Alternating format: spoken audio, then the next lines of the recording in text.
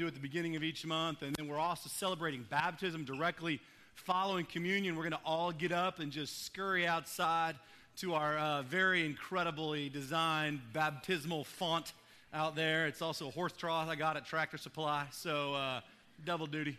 So we're going to do that. That's really fun, and we're excited about that. And all of those things are pictures of what takes place in the life of the church. And you know, interestingly enough, we're going to be looking this morning at some of the movements that took place in the life of the early church and what defined them and what kind of moved them forward and how these early believers saw the world. And they celebrated the same things that we're celebrating, separated by thousands of years, yet knit together with the same movements of Christ. It's a pretty incredible picture.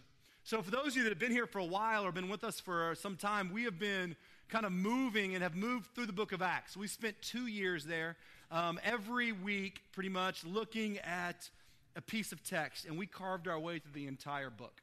And I got to the end in September after 2 years and all of these messages and all this stuff, and I just thought to myself, there are some bigger themes at play that I want to revisit before we just sort of close it all out, before we just sort of say, well, that was great, we're glad we did it, let's do something else.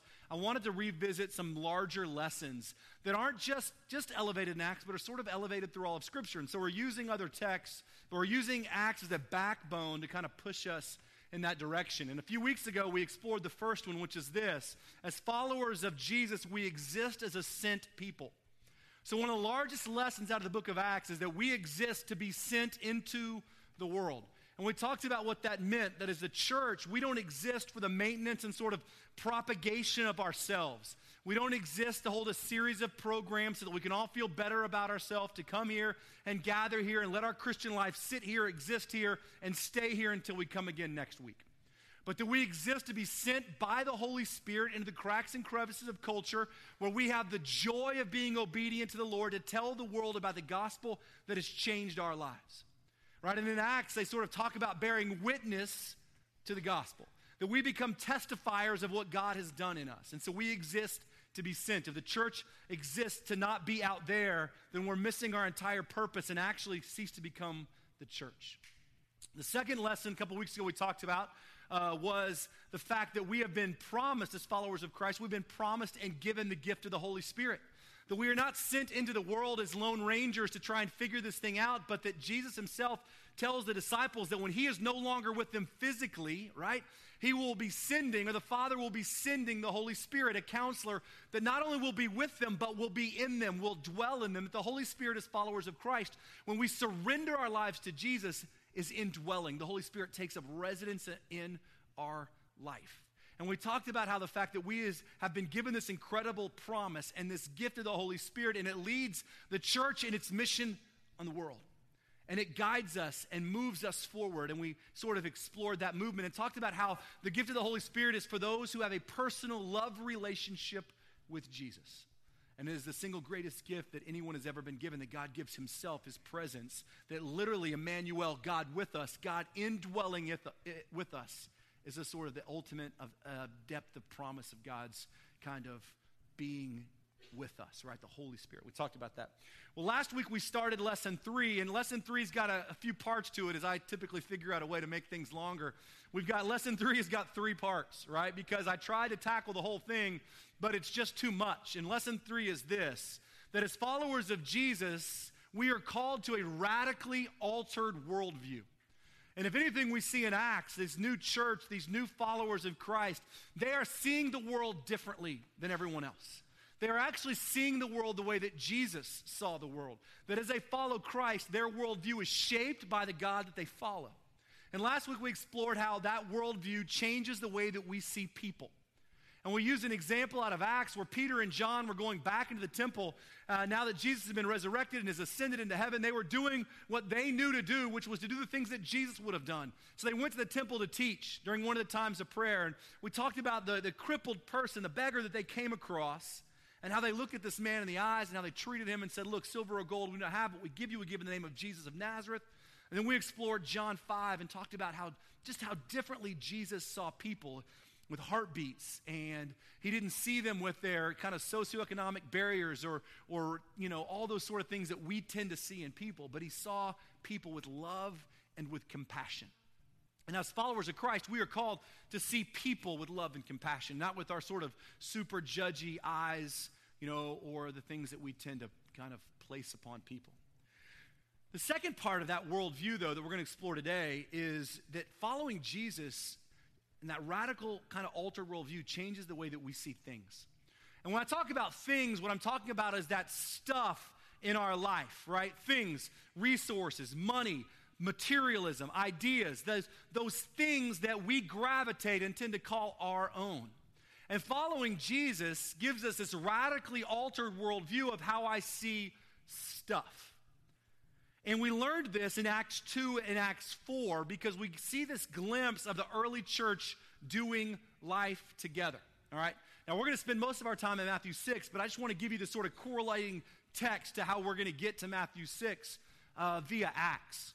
Now, Acts, the church is learning how to do life together, right? Remember, there was no generational Christianity. There was no grandmother that taught you how to do this or your dad taught you how to do this. You were a follower of Christ, and you were a first-generation Christian.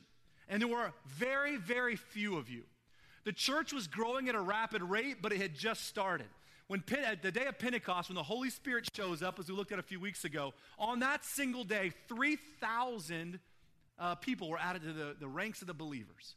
But they were all in town for the Pentecost celebration, and so because it was a pilgrimage feast, most of those people returned to their homes. And so what was left in Jerusalem was a scattering of probably 500 or less believers. In a city that probably held about 100 to 200,000 people, there was 500 or less believers. Like 1/4% of the population was a follower of Christ. And the church's movement was organic. It was out of necessity. Filled with the Holy Spirit, they did what they knew to do, which is to gather together and begin to live life organically.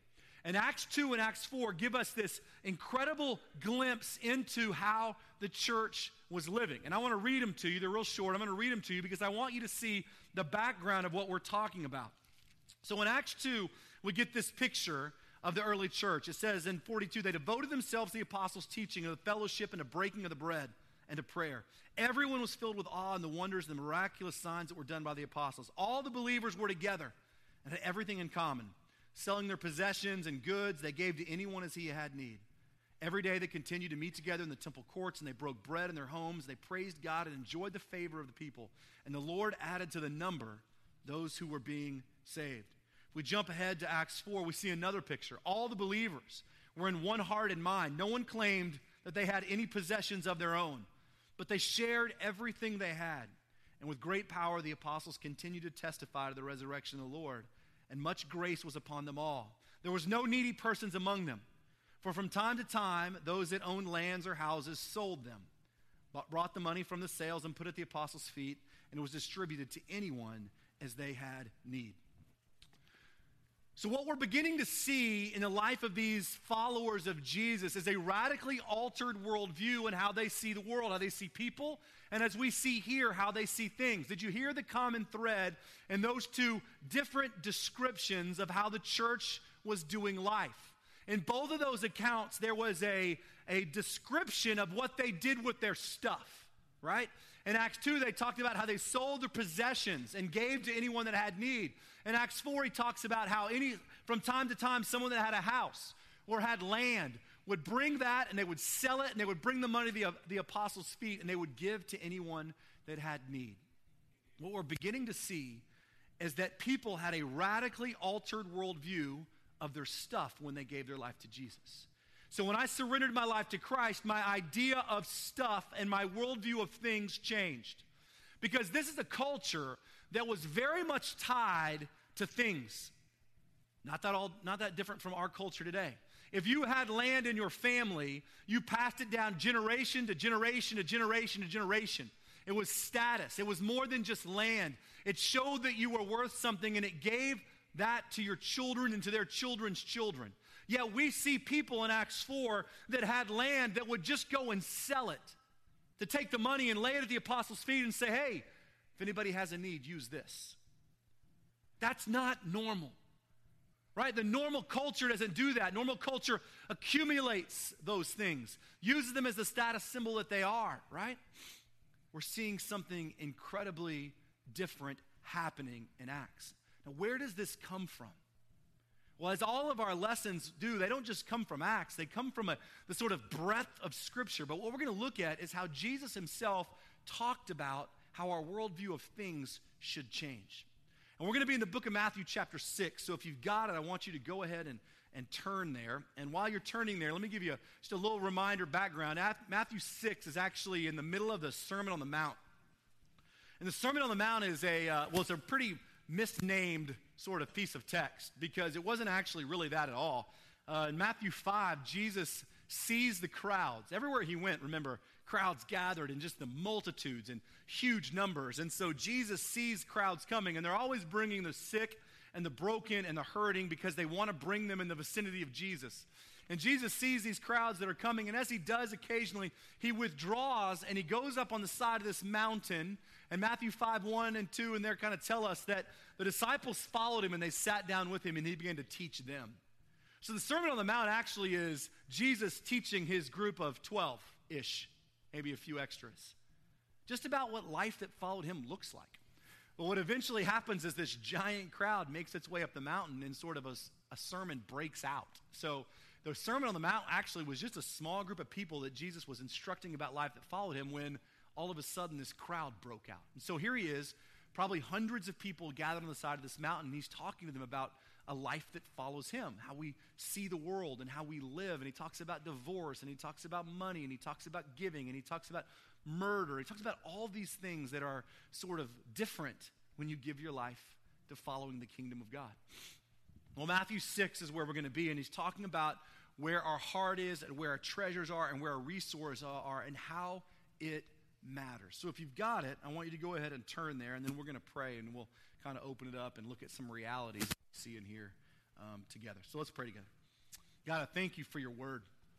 I thank you, God, that your word is living and active, that it is sharper than any double-edged sword, that it penetrates, even dividing soul and spirit, joint and marrow. God, you tell us that it judges the thoughts and attitudes of our heart, that your word is your word. And so, God, we don't take it lightly. We believe that an encounter with your word is an encounter with you. God, this is not some guidebook for our life. It is your very breath poured out on its pages. God, we pray that you would teach our hearts with it. Take a moment in your own heart and just ask God to teach you something this morning, whatever that is, whatever he needs to instruct your heart on. Just ask the Lord to teach you this morning.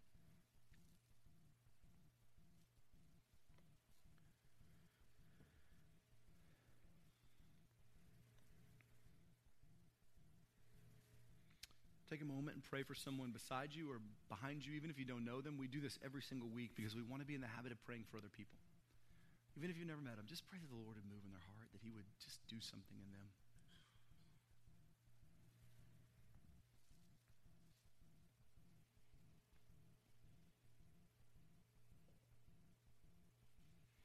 Lord, we pray that you would teach us, that you would convict us, that you would encourage us, that you would do all the things that you promised to do. Lord, some of these things are hard to hear. Some of these things we want to ignore. But the truth is, God, you are amazing. And it is all for your glory. And so, God, we ask that you would teach us this morning in Jesus' name. Amen.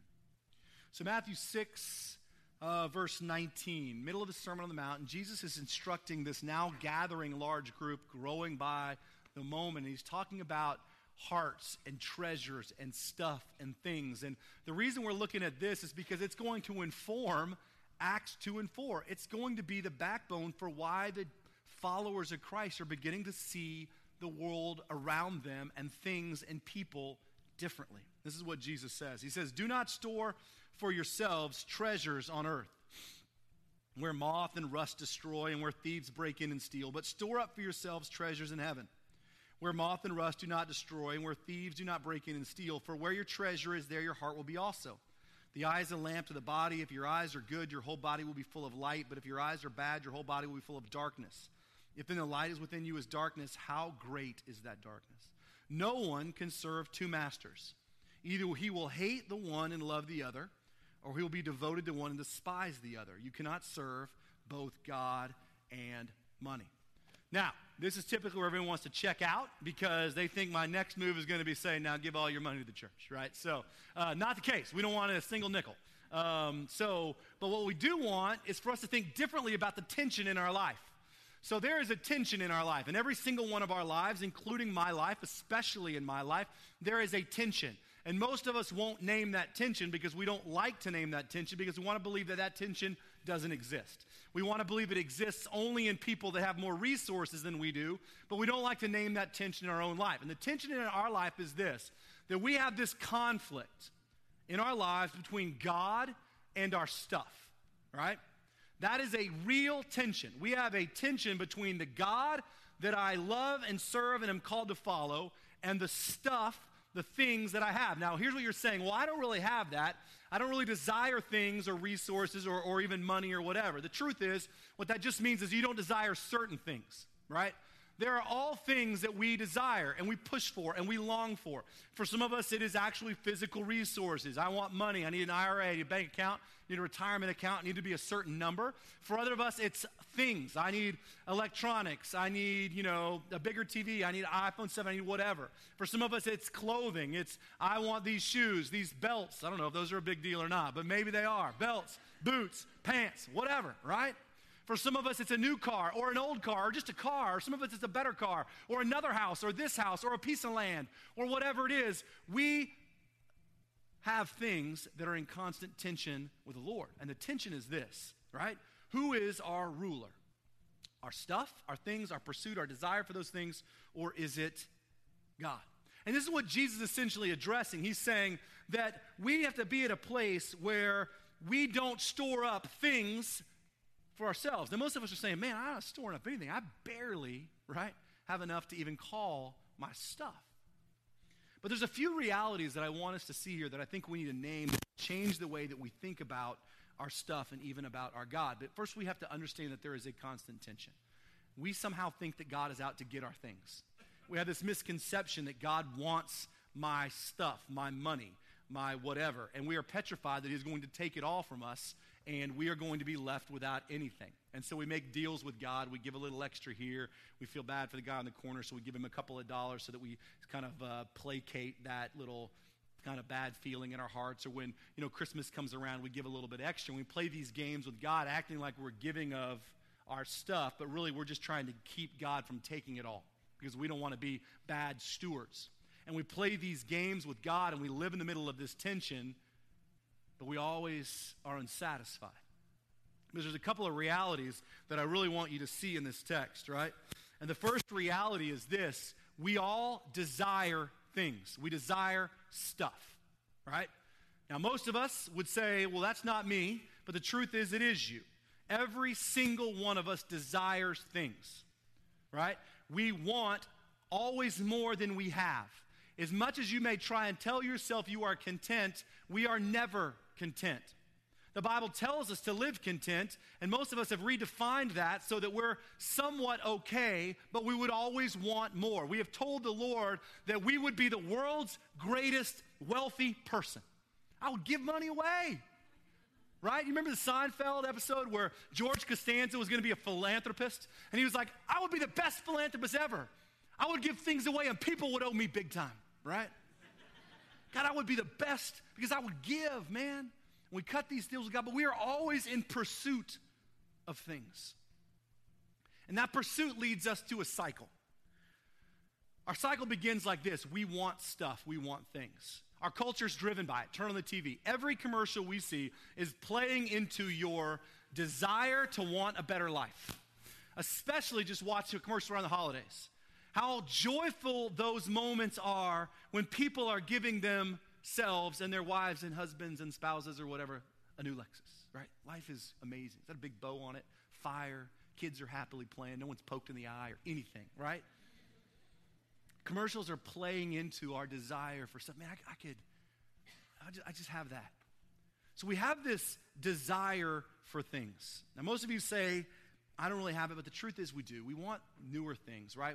Even in our family, we're deeply driven by that. We just need a car that'll do this, or a house that'll do this, or a thing that'll do this, or just a little bit more margin here with our resources so we're not always this.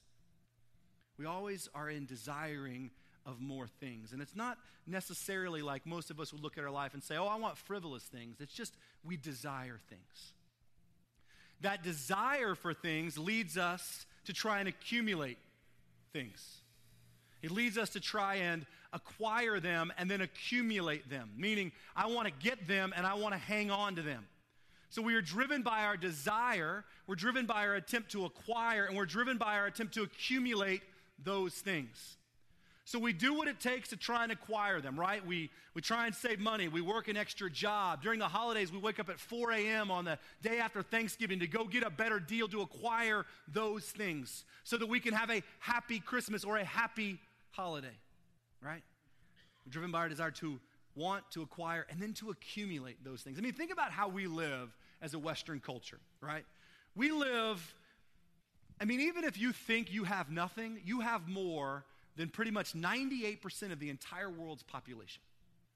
We have houses that have garages to hold the things that don't fit in our houses, right? We have attics to hold the things that don't fit in our garages. We have storage units on every corner of the city to hold the things that don't fit in our houses, that don't fit in our garages, don't fit in our attics.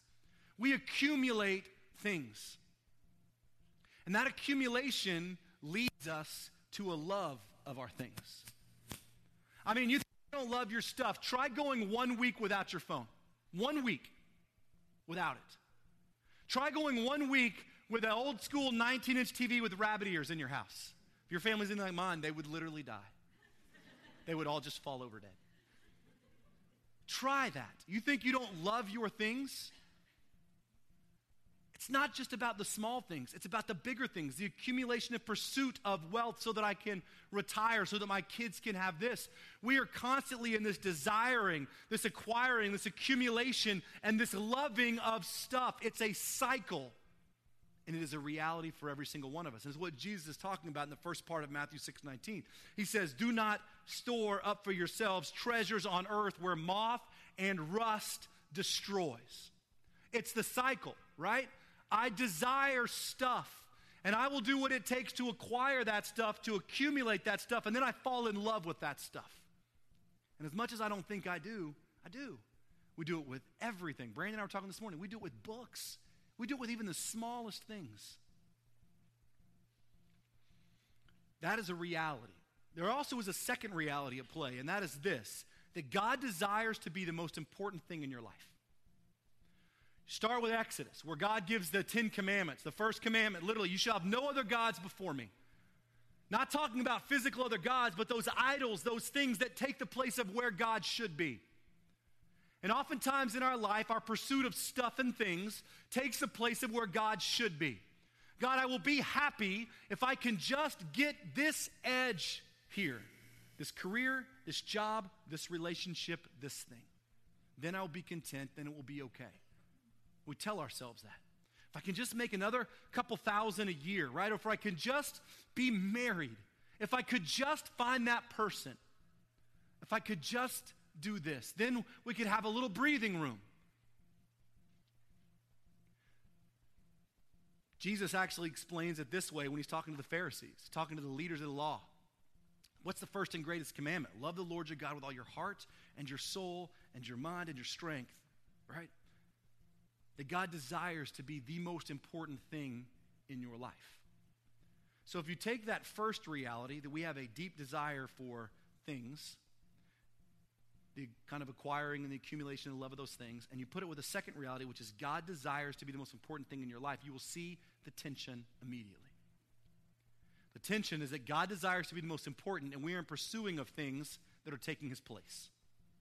Now, none of us would say that out loud. I would never say that my car takes the place of my God, right? But you see what Jesus is saying is that when we store up for ourselves treasures on earth where moth and rust destroy, when we do those things, we are placing our heart there, and where our heart, or our treasure there, and where our treasure is, there our heart is. So our heart is among our pursuit of things, our accumulation of things, our love for things, and where our heart is what gives us away. God desires to be the only thing that matters in your life first and foremost, to be your treasure, if you will. And where your treasure is, there your heart is. So we've got these two realities that are at deep tension in our life. Our desire for stuff. Some of us will exchange that word because you don't like the way I'm saying. You'll say comfort, whatever it is for you. Right? And God's call to be the most important thing in our life. And they are always at tension. And we live at moments where we can kind of settle ourselves out, but they are constantly at battle. The third reality that I want you to see comes towards the end of 24, and it's how this tension begins to really take place and how we're going to have to learn to relieve it. This is what he says. No one can serve two masters. Either he will love one or hate one and love the other, or he will be devoted to one and despise the other. You cannot serve both God, and then Jesus just flat out names it and says, and money. But also what we're talking about there is stuff, things that we store up.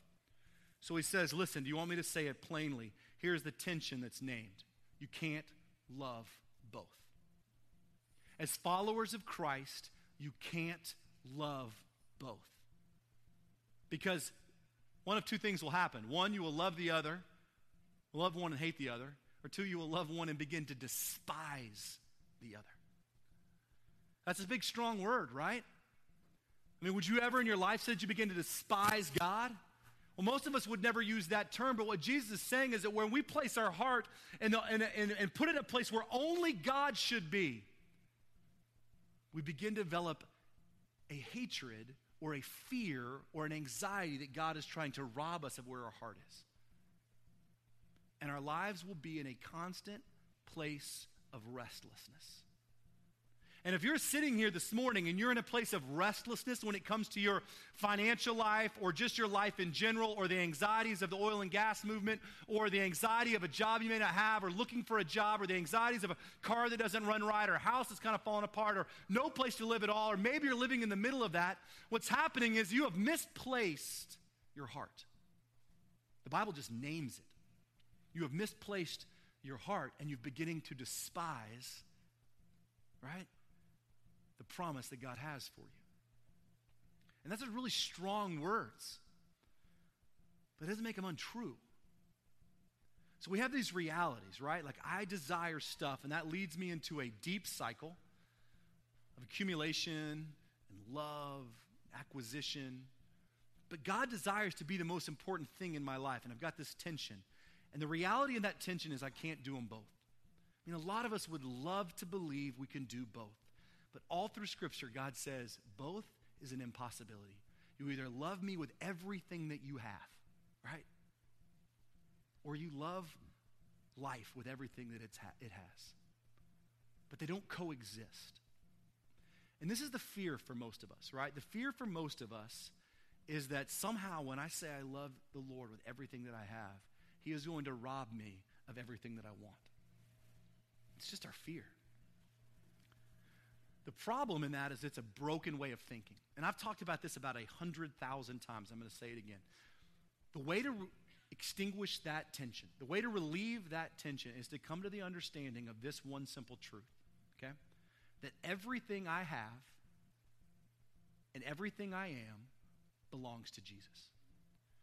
So that single truth, if you begin to really believe it, that everything that I have and everything I am belongs to Jesus, then no longer is it mine to gravitate and to hoard onto and to try and get fearful of if I lose it. But it all belongs to the Lord, and I trust the Lord.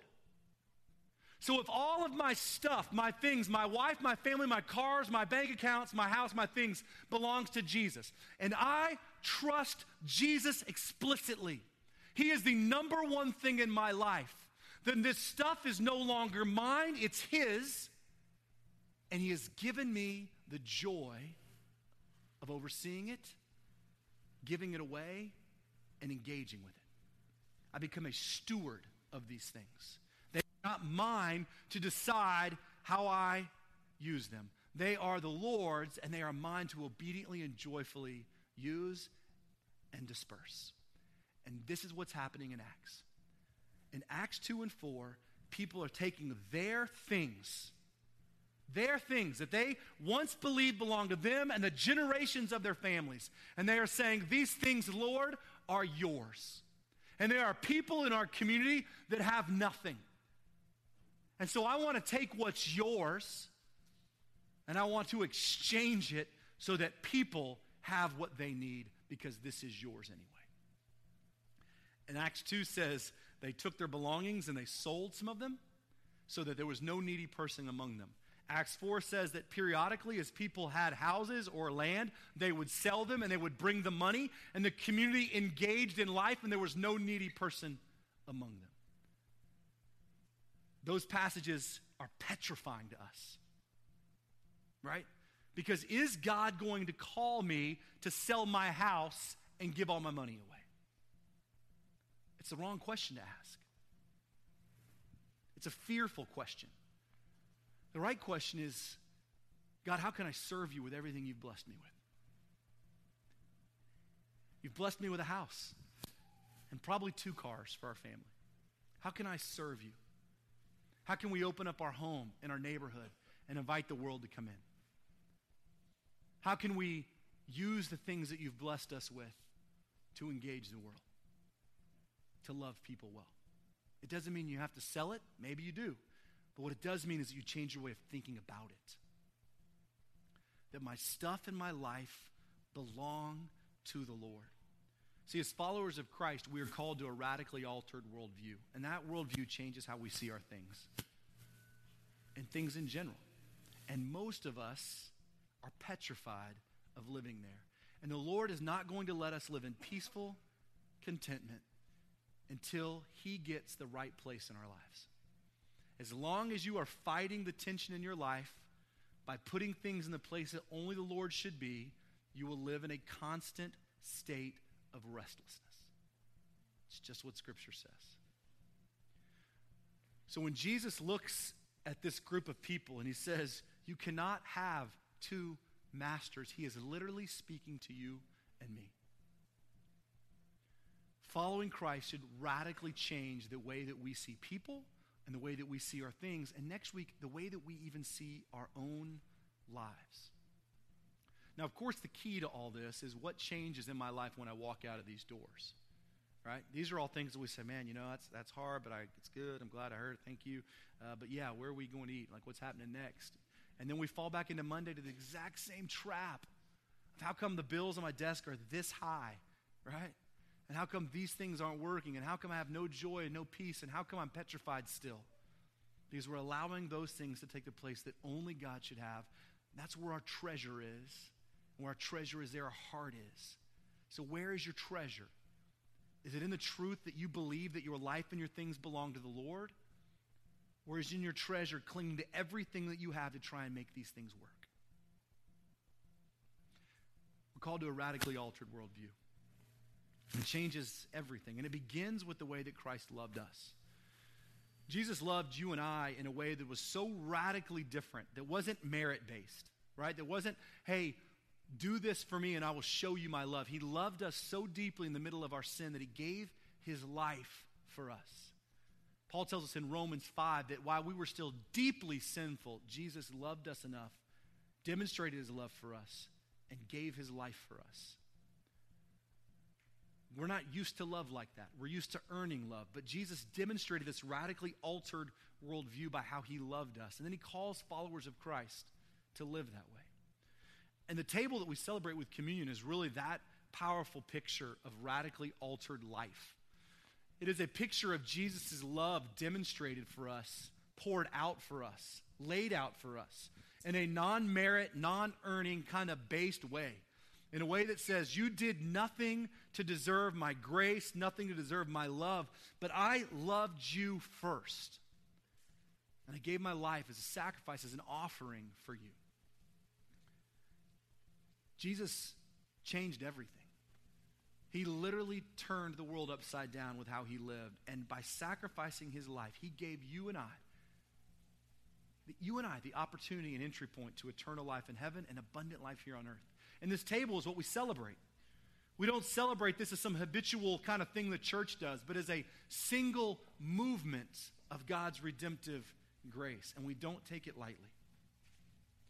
And that very night that Jesus would be betrayed, the night that all of his friends would take off, the night that he would be handed over to an angry mob, he sat with his disciples, and after washing their feet, he prayed with them. And he gathered them, and he took this loaf of bread. And even though they didn't fully understand, he took this loaf of bread, and he gave thanks. And he said, this is my body broken for you. Do this in remembrance of me.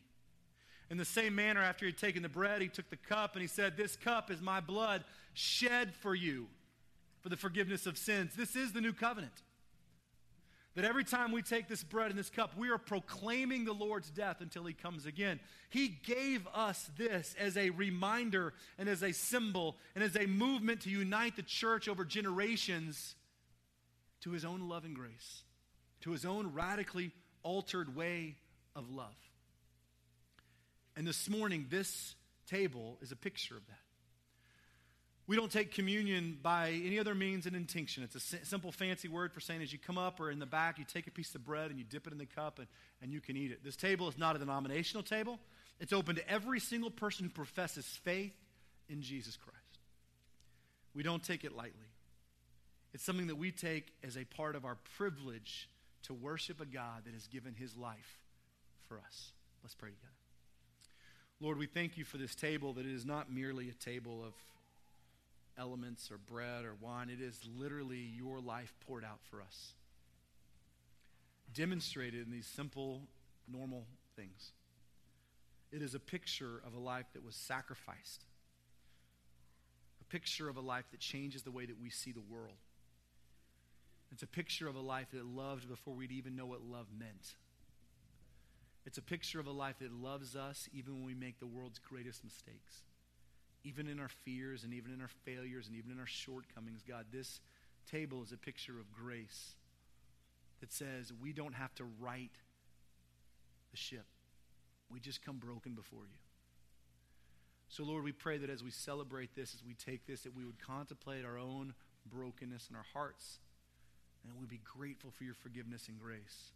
And Lord, that if those are us in here that are tied up in this struggle, this tension between the world, our stuff, our things, and you, God, that we have given the place that only you deserve, we have given that to something else. Sometimes it's a person. Sometimes it's a pursuit of things. Sometimes it's stuff. Sometimes it's fear. Sometimes it's anxiety. God, we ask that right now you would begin to exchange those. That you would take your rightful place as the Lord of our lives. And God, not our ideology on politics or on wealth, God, or even on our fears or not fears of relationships, but that, God, you would take the right place in our life. So, Lord, we thank you for this table and what it means as part of our expression of worship. We ask this in Jesus'